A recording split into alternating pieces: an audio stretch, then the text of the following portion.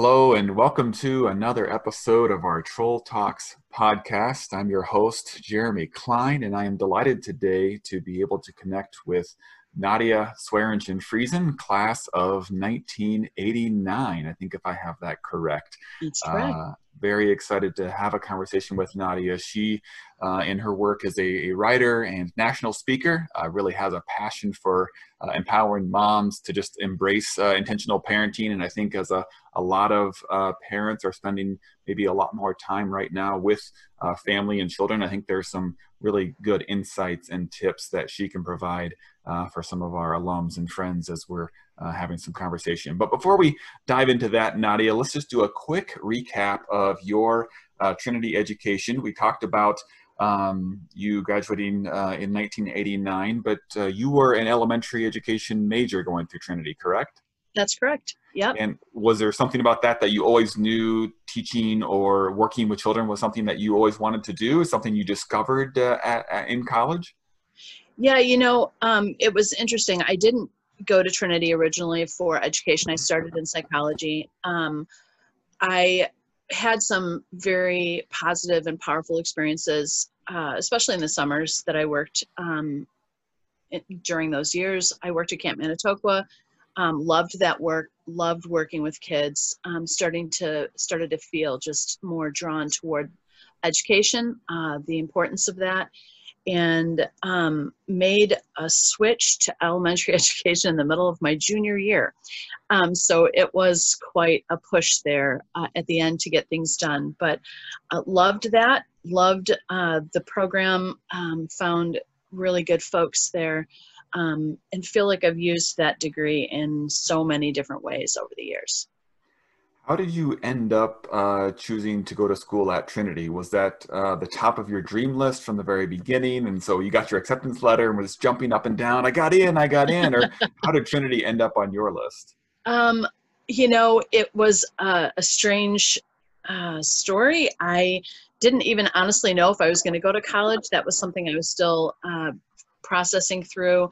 And in the middle of my junior year, I went to a college fair at then Lincoln Mall, which no longer exists, but I'm from the south suburbs. And so I went to this college fair, and there was this little Trinity Christian College booth, and this guy, Dave, was working there. And I really was quite, I'll be honest, dismissive of it. And he said, what are you thinking about? And I thought psychology, but I really didn't know. And so left, went back home, got a tremendous amount of mail from Trinity Christian College over that year.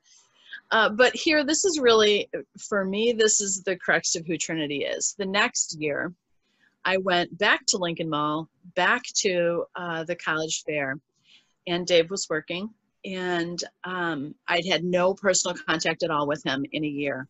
And when I walked up, he remembered both my name and my major. And then I thought, maybe I need to read the stuff that's coming in the mail. And a lot of things happened from there, but it made such an impact on me that somebody took the time, put the energy into remembering who I was. That's what made me even look. And so then looked, and from that point on, Trinity was really the only place for me. So when you reflect back on your days as a student at Trinity, are there any memories that maybe come back to you initially, things that are at the top of your brain when you step back foot on campus and think about that time? Yeah, there's so many memories. I think one of the coolest things for me, I was a public school kid from the south suburbs of Chicago, primarily from a non-Christian family, had just a little bit of church experience when I showed up at Trinity. And I know sometimes it's easy for people to think, oh, Trinity students are, all the same. This is what Trinity students are. But that for me was not the case at all. I got to know so many different people from different backgrounds, and that was amazing for me. It was helpful for me. There were obviously people there that had been raised in the church, and for me, that was a huge deal because they were able to teach me a lot of things I just didn't know at that point. My roommate for many years at Trinity was from Humboldt Park, so got to know some of that, and there's just this this richness in relationship. So that sort of thing left an impact on me. And then there were other things. I know I shared this in our memory book that was put together, I think for the 30th or the 40th. But memories like I lived in Grote, which was north then, and my RDs were Bob and Gail Rice. There was one time on the first floor of Grote, the door was always standing open, just standing open. And on occasion, a chipmunk would wander in and just go on the hall. And there was one day where there was a chipmunk on the hall and a bunch of girls were screaming about this chipmunk. And Bob came out to see what was happening, and we told him, there's a chipmunk, there's a chipmunk. And Bob said, I'll take care of it. And he went down to the end of the hall, and he chased the chipmunk out of the hall with us yelling, go left, go right, which was pretty great. So Bob was always willing to do what we needed to do. And for those who may be listening and never had Dr. Bob Rice as a professor or know him as a person, Professor Emeritus in the history program, dearly beloved member of the Trinity community, who is visually impaired and cannot see. So for him to be chasing a chipmunk, that's really what brings back some of the memories, I'm sure, for you and your suite mates.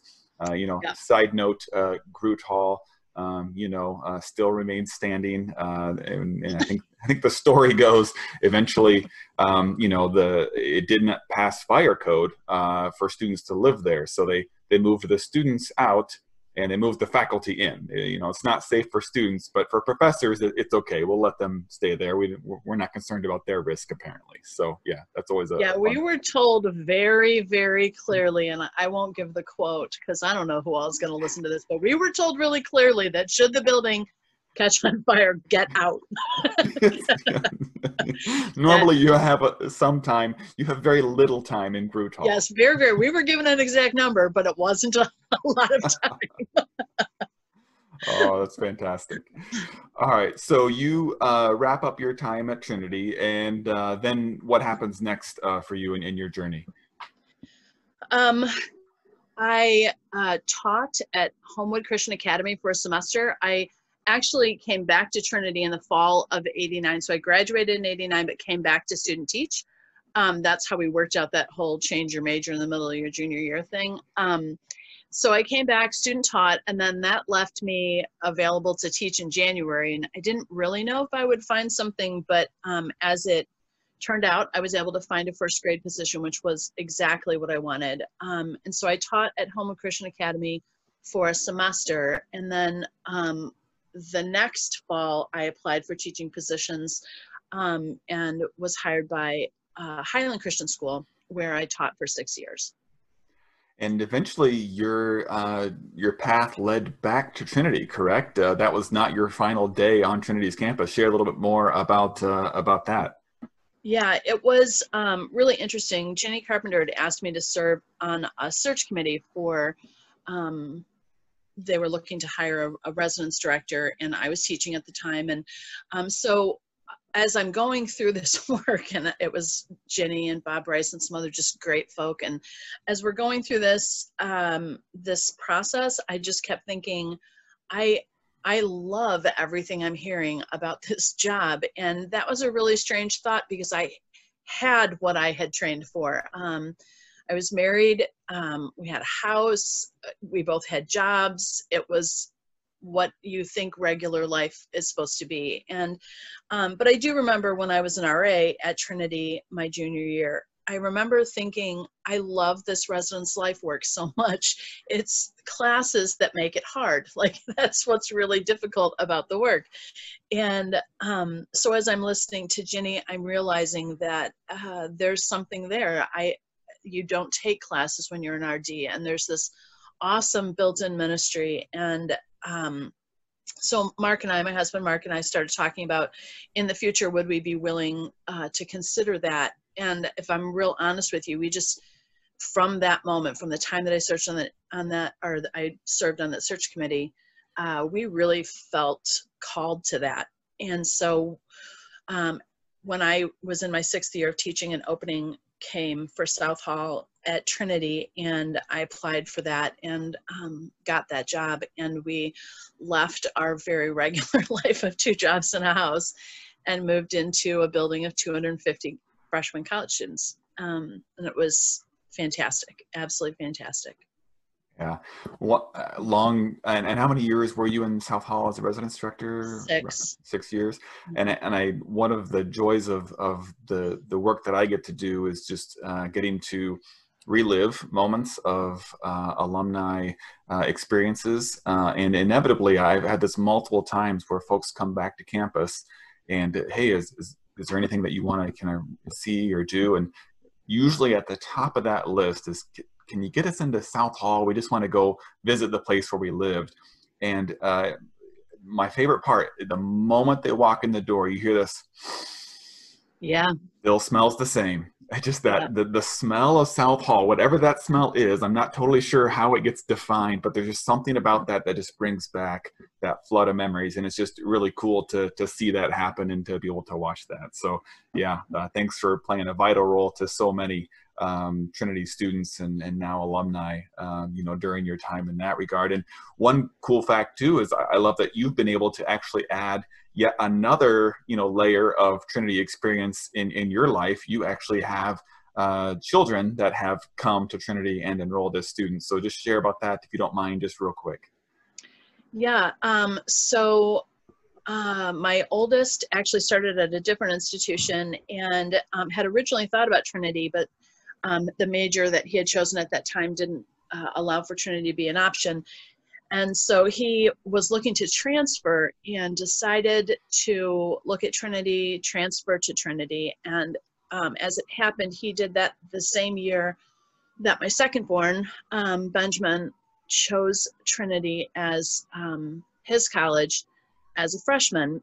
So my boys, who both were born and brought home into South Hall, started back at Trinity the exact same fall. So that was a really cool thing. I don't know that any of us would have thought it would go this way. It wasn't our plan. Obviously, I was thrilled about it. I love Trinity, and it's an amazing thing to know that my kids are there, have been there. But for us to see the campus from a different perspective, I've spent so much time at Trinity as a student and an RD. I didn't know that there was another side, but there really is. And to watch my kids be enfolded into that community in different ways and make connections has just been awesome. Love that for them. Yeah, and I wonder if you were to speak to another a parent or really a prospective student who's saying, I'm thinking about another school, regardless of what that school is, but I'm also thinking about Trinity. What are the things that you have seen in how in your kids' experience that you would say to that parent or to that student, this is why I think Trinity is the path you should go. You'll not be sorry for this reason. I really think it comes down to the fact that Trinity students are seen and known. We had a friend who had a daughter come to Trinity, and the thing that I kept saying to her is there's just not a lot of cracks to slip between. There's somebody there to see you and to know you. I love that we have access to things like Chicago. I love that it's a small community, but I continue to be so impressed with the fact that Trinity professors see and know their students. And that, I think, is a huge gift, especially at that time in a student's life where you're going through so many different things. It's a time of transition, a time of decision. And I think Trinity students have people to walk alongside them, and I love that for them. Very cool. Yeah, I would agree. That's been a part of a lot of students' experience. Sure, having a smaller number of students in the student body can help create that culture, but that's also an intentionality on a part of the faculty and the staff that they want to see have happen. So yeah, thanks for sharing on that. So let's start transitioning maybe a little bit to what has been keeping you busy. When you're not busy parenting yourself, you do a lot of work helping maybe speak to, inspire, and encourage parents, and specifically moms, and some of the work that you're doing. But why don't I let you put it in your words maybe and share about some of the work that you do? So when I left Trinity, I was doing leadership training and development, which I really loved, and I was a young mom. And it was actually a time of transition in my own life, having lived in community and lived in ministry as an RD. It was a strange thing to go home and look at these kids, and I struggled for a while to understand, what does ministry look like when I'm looking at these little faces and I can't go out and do things. And God really, I feel like gave me this sense that ministry isn't always somewhere else, that it can be right here, and that this work, raising kids, is its own ministry. And I didn't want to discount that. I wanted to really be sure that during these years, it's not forever. And I have a big family, but it is not forever. In this time, I wanted to make sure that I was being intentional, and then I just really started feeling this passion for empowering other moms to look at this differently. It's easy to get caught in the drudgery of it. It's easy to get caught in just how hard the work can be. But what if we just changed our perspective a tiny bit? And so I wanted to do that, help people to adjust that perspective, and then give them some very practical tools that might help. And I didn't know, even when I started doing this, I had no idea it would be this.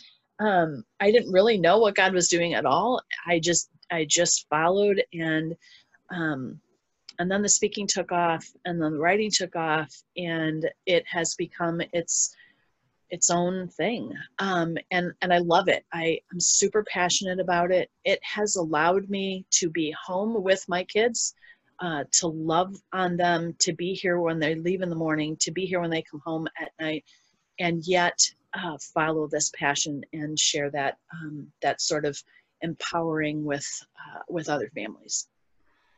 I think parents, new parents maybe especially, can think, well, am I supposed to just know what to do in every situation? Or I should just instinctually, God created us to be parents, so we should be able to know how to parent. And those two things don't necessarily coexist. There's some learning that can happen along the way. So maybe could you maybe share a couple things that you've noticed as maybe some common struggles that you've observed from moms or parents, specifically maybe common questions that they come to you with that you've been able to kind of help talk through or help them find some ways to really improve their parenting, so to speak? Sure. First of all, we're not supposed to know what to do. We're just not. They don't come with a book, and now you have this child, and it's not magic. So it does take a certain amount of reaching out. Yeah, you can read the books, but I got to tell you, being able to talk to other people about what you're struggling with is just so important. We are supposed to, just as humans, not even as just parents, we're supposed to live in community.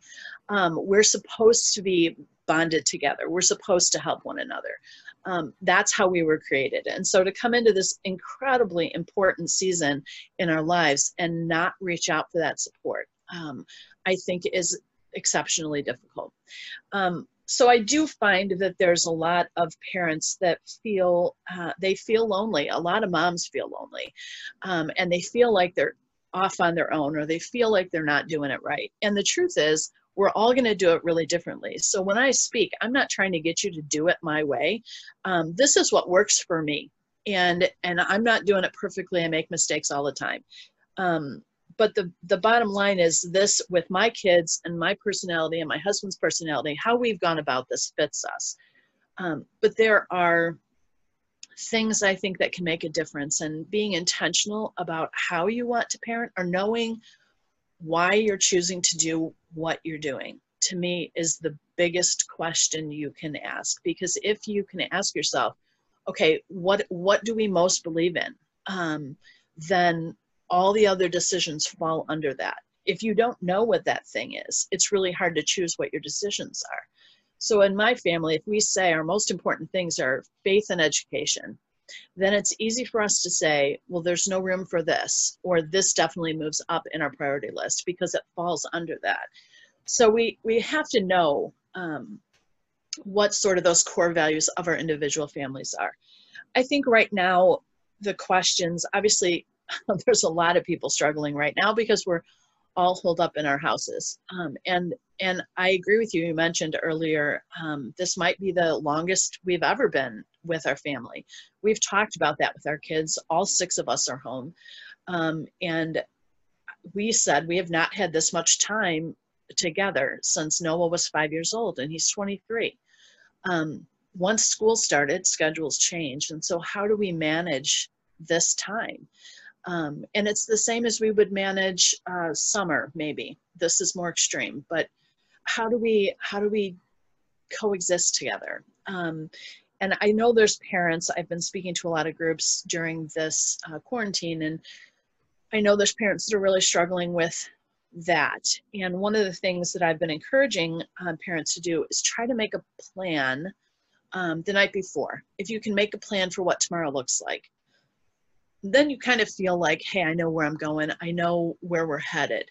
But we can't plan out the whole day because stuff happens. Stuff is just always going to happen. Some days are good, some days are bad. In our family, we talked about that on Saturday. It was a rough day here, and that's going to happen for all of us. We're going to have bad days. But part of what we said was we needed to really encourage one another and say, this is not a rough quarantine. This is a rough day. And let's keep it in perspective and figure out how to make a better plan moving forward. But it takes a plan. If you have young kids at home, they have to move and they have to be outside. And those 2 things will make a world of difference in how the time in the house goes. They have to move and they have to play outside. They have to get that energy out. Having them sit still, I know there's a lot of parents that will turn to technology, and that's totally understandable. But when the tablet gets put down, the energy is still there. But there's a lot of other things, an irritability that can come from that. So rather than start with the tablet or start with the technology, I think we need to start with the activity and the moving around and the connecting. And then have the technology be the thing we do last. And obviously it's a different thing with school when we are having to turn to technology for school. And I have actually a whole talk on technology that focuses on the current research and what it's saying about technology. And that's easily, outside of the current quarantine, one of the things that I hear from parents the most is how do I manage this whole technology thing? And I think that's an important question for parents to ask at this time. Yeah, and so I will definitely share maybe your website and a link so folks can maybe follow up some more on that talk. But in short summary, is there a link between technology and some of the outcomes that you're seeing, or what's maybe a quick summary you could say about the impact of technology on younger children at some of those influential ages? I think one of the things that I'm finding research saying, especially for young kids, is because if you think about the number of hours in the day is finite. So if we're pushing the technology in for a portion of that day, what got pushed out? I think that's a really fine place to start. And I think what the cost ends up being is things like fine motor control, early exposure to reading, to letter sounds, to shapes, to colors, to being able to write my name. Those sorts of things educators are finding are less common. That body of knowledge is less common because that's often the thing that got pushed out. And sometimes parents will say, oh, but they can write on the screen, on a tablet. But part of what we know for sure is that interaction with a tablet, cold, smooth, hard, that isn't the same as, say, gripping a pencil and the texture of a paper or a coloring book. So we need to be aware of those things that are missing, the fine motor control, the gross motor control. Those are the things that have gotten pushed out with the prevalence of technology. So we want to put those things in first. Those are the biggest, I would say, for the very young. That's the biggest thing. Can we still stack blocks? The playing with a Cheerio for a wee little one, we think, oh, that's no big deal. But it turns out it was, and we need to make room for that. Yeah, and I think just speaking from my own experience as a parent with 3 kids in the home, it is, first off, we all have days where it's a technology day. We maybe just need totally. to allow our kids to have a little bit more technology than they normally would. I grew up on the 8-bit Nintendo. My kids are asking to do the PlayStation or to play on a device. And there are days where sometimes you just need some separation. As a parent, though, by opting in to saying, I want to become a parent, I want to bring a child into this world, it is going to require sacrifice, and some of that sacrifice is going to be not being able to do some of the things that you want to do, which in order to do that might mean they have to be in technology. So in other words, I need to sacrifice some of the things that I want to do in order to engage with my children so that they can develop some of those skills and not just put them on a device which might capture their attention very concretely for an amount of time. So it's a lot of work for the parents, and it is sacrifice. It very much, it really is, but that's what we're called to do as parents, and really to model ourselves after our God, and after the way Jesus sacrificed for us, is to lay that down. So yeah, totally. I could not agree more. And the thing is, I agree with you. There's going to be days where we say, we're done, we're cooked, enough. Go do what you got to do. Yep. But I think part of what's happened is we've gone from this place where we're using technology for a break to expecting to have a lifestyle of such. And there's just no way to live with a whole bunch of small humans and have it be quiet or predictable. So we have to make room for that. It's okay to use technology for a break, but set a timer. Those things really go a long way. And you really want to have these memories with your kids, and you want them to have memories with you. And it takes a certain level of intentionality, and sometimes sacrifice, often sacrifice to do that. Yeah. So you said your oldest is 23 years old. Some right now might be listening to this with a 3-year-old. Definitely some things have changed in the last 20 years that have impacted parenting, but some things are the same, regardless of where you live and regardless of when a child is born. What are maybe some tangible parenting skills or parenting advice that you've seen in your years? Like, things have changed, but I'm still saying some of these same things that I said 20 years ago to parents when they'd ask me questions about things. I think it is incredibly important for parents to know that they matter, and I don't think that's ever going to change. And I'm glad for that. We have said out loud to our kids on many occasions, you have parents for a reason. Your children, my children, need to be seen, to be important, to be helped and encouraged, to be taught, to be disciplined. All of those things actually matter. We cannot just go through this day with the goal of getting through the day. If we find ourselves in that sort of mindset, it's time for help. We need to get help. I think kids need to play. They need to run and be loud and be creative. And those things aren't going to change. And they can't happen on a screen. Those are things that need to happen in the real world.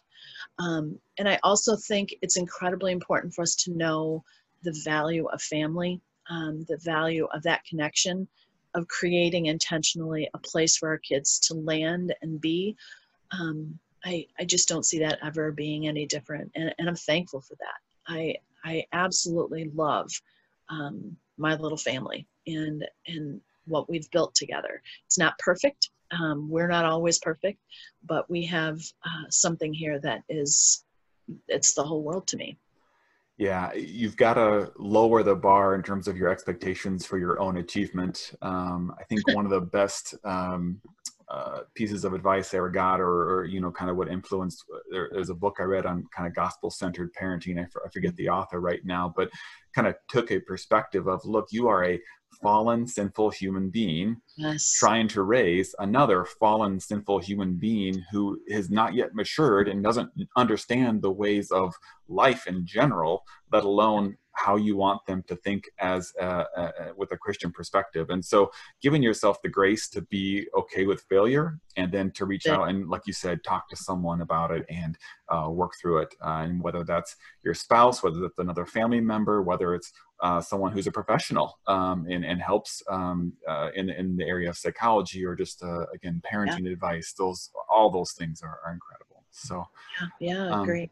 let me transition a little bit to some tangible things. You've got a product that you've kind of talked about with some families and parents that has been helpful, and you call it Stix. Can you share a little bit about Stix, kind of what it does and how it can actually be helpful for some parents who are maybe trying to navigate some waters? Absolutely. I wrote the book Stix, I think it was 5 years ago. It's available on Amazon. If you just Google Stix Nadia on Amazon, that'll come up. It was not ever supposed to be a book, not ever supposed to be a talk. It was a desperate effort to save my family. We had kind of lost our way, and we had a whole bunch of really little kids, and we were very much living in survival mode. When you live in survival mode, you really take your energy is taken in a different way, and the goals that you have for your family can fall away. And that's totally what happened to us. And so when we found that out, and that story is in the book, we found out that we had really lost our way. We regrouped. It took a while, and we created this system that we use with our kids to help them to know what they need to do in the day. But it's not chores. It could be, you're going to connect with a sibling, you're going to play outside, you're going to read a book. Yeah, you're going to also clean the family room. But it's adaptable to kids starting at 2 years old. And what it helps to do is reduce the stress in the home. I personally think this is so important for even during this quarantine, but always in parenting, but to reduce the stress in the home, to help kids to internalize the things that we teach them. You know, if you find yourself as a parent repeating the same thing, and it's sort of a crazy thing, like, we're going to go out, you need to go put on shoes. Like, why do we ever say that twice? Because our children know we need shoes if we're going out. And yet we continue to repeat these things. And every time you repeat it, you sort of do the slow burn. Like, why do I have to keep saying? You literally don't have to keep saying it. And the fact that you do is almost taking away from your kids the opportunity to know these things, because they know you're going to tell them. So what if we taught them and then didn't walk around behind them micromanaging every little thing? And what if in that they still knew what to do and did it? So the Stix book and the Stix talk helps parents to know, how do we put this into practice so that we can reduce the stress in our home, improve discipline so that our kids start to rein in their own behavior, and then help our home to just run more smoothly. It was, like I said, for us, it was a game changer, hands down, but there's people all over the country now who do it with their kids. So. Yeah, and like you said, it came out of desperation. It really was something that you just create, and every parent can probably talk about something that they use inside their home that came out of, this wasn't working, so I had to shift, and this worked for me and for my family, and that's really ultimately what you're doing in your job is sharing things that have worked, things that you've learned through your own journey, as well as I'm sure gotten some input and feedback from others as well. So yeah, I'll post a link on this as well to the sticks. We've tried it in our household, and it was actually really helpful for our kids just to understand and know what to do throughout the day. We found it really, really helpful. Oh, that's good to know. Yeah. So there are some families right now, maybe listening to this, that they are, things have shifted greatly with this quarantine. Maybe both of them are still working from home. Neither of them has an elementary education degree. They were sending the kids to school for that reason, because they didn't trust themselves. But now they are in a position where they've got to teach. They're also trying to put in their work. Maybe some of them are not working from home. They are in the medical field or in another essential business that needs to go in. They're trying to juggle all this stuff. Are there any tips or advice or just words that you might offer to some of those in that situation, in terms of just how to survive or manage this time right now? Sure. Last week, this might be helpful for folks that are listening. Last week on my author page on Facebook, so it would be my name, but it would say author, not the personal page. But on the author page, there is a series of posts that talk about this very thing. How do we manage schooling our kids at home if it isn't your thing, and you're new to that? How do we do that, and what are the details that are necessary? So some folks might, if they're struggling with that, might really benefit from popping over to that page on Facebook and then looking at those posts. One of the things that I think we have to negotiate with our kids during this time is just how are we going to handle those interruptions. You have a child who's working on school over here, but mom's over here working on work. If the child has a question, what are we going to do? And I think one of the things that parents need to do is set up a process for that. So talk with your child. If you're stuck on a thing, here's going to be your process. You're going to reread the directions. That's going to be the first thing. If there's a sibling around, you're going to ask a sibling. That's the second thing. The third thing is going to be to talk to mom, but you're not going to get an instant answer. So what's going to be the signal for mom? Is the paper going to get set down on mom's desk? Is there going to be an item on mom's desk that signals that when she can take a break, she's going to go and help? And then what will the child do during that break? Those sorts of processes, being able to think through it, especially now that we've been at this for a while, I think it's really important for us as parents to say, okay, let's problem solve. Here's the parts of this that are going really well. And even to say to our kids, you are knocking it out of the park in this area, I'm so pleased with what you're doing. What are the things that we're struggling with? And to have a family meeting about that. Here are the things that are hard. And what can we do to fix those things, and meet about that and talk about that. But I think finding a way to handle those interruptions and those questions is really important. The other thing that I think is really important is there's this misconception among a lot of parents, I think, that kids go into school, sit calmly and quietly in a classroom for 6 hours, and then come home. And that's just not the way school works. So if you have a child who is unable to sit for 6 hours at home, they don't do that anywhere. That's totally fine. Teachers know that kids have to move around, and they have to have breaks, and they go to recess, and they go to gym. So as you're setting up the day, build in those breaks. You're going to do math, and then you're going to go play outside for half an hour. Then you're going to come inside, and you're going to do whatever, reading, and then you're going to go and do, you're going to color for 15 minutes or whatever it is. But set it up so that they're having these breaks, and they're leaving this sitting down, wherever you have them doing their schooling, and they're going and doing something else entirely. So I think those things, if we can do those two things, a lot of frustrations will be minimized. Yeah, and maybe one more kind of similar kind of statement to that. We have an opportunity as parents now, with the amount of time we're spending with our kids, not only to have an influence on them educationally, but spiritually as well. I think that was one of in the first couple of days, I kind of had this kind of, whack in the face, like, oh my goodness, God just gave me a ton of time to spend with my kids to help them think about their faith, in addition to some of the other things that we can do.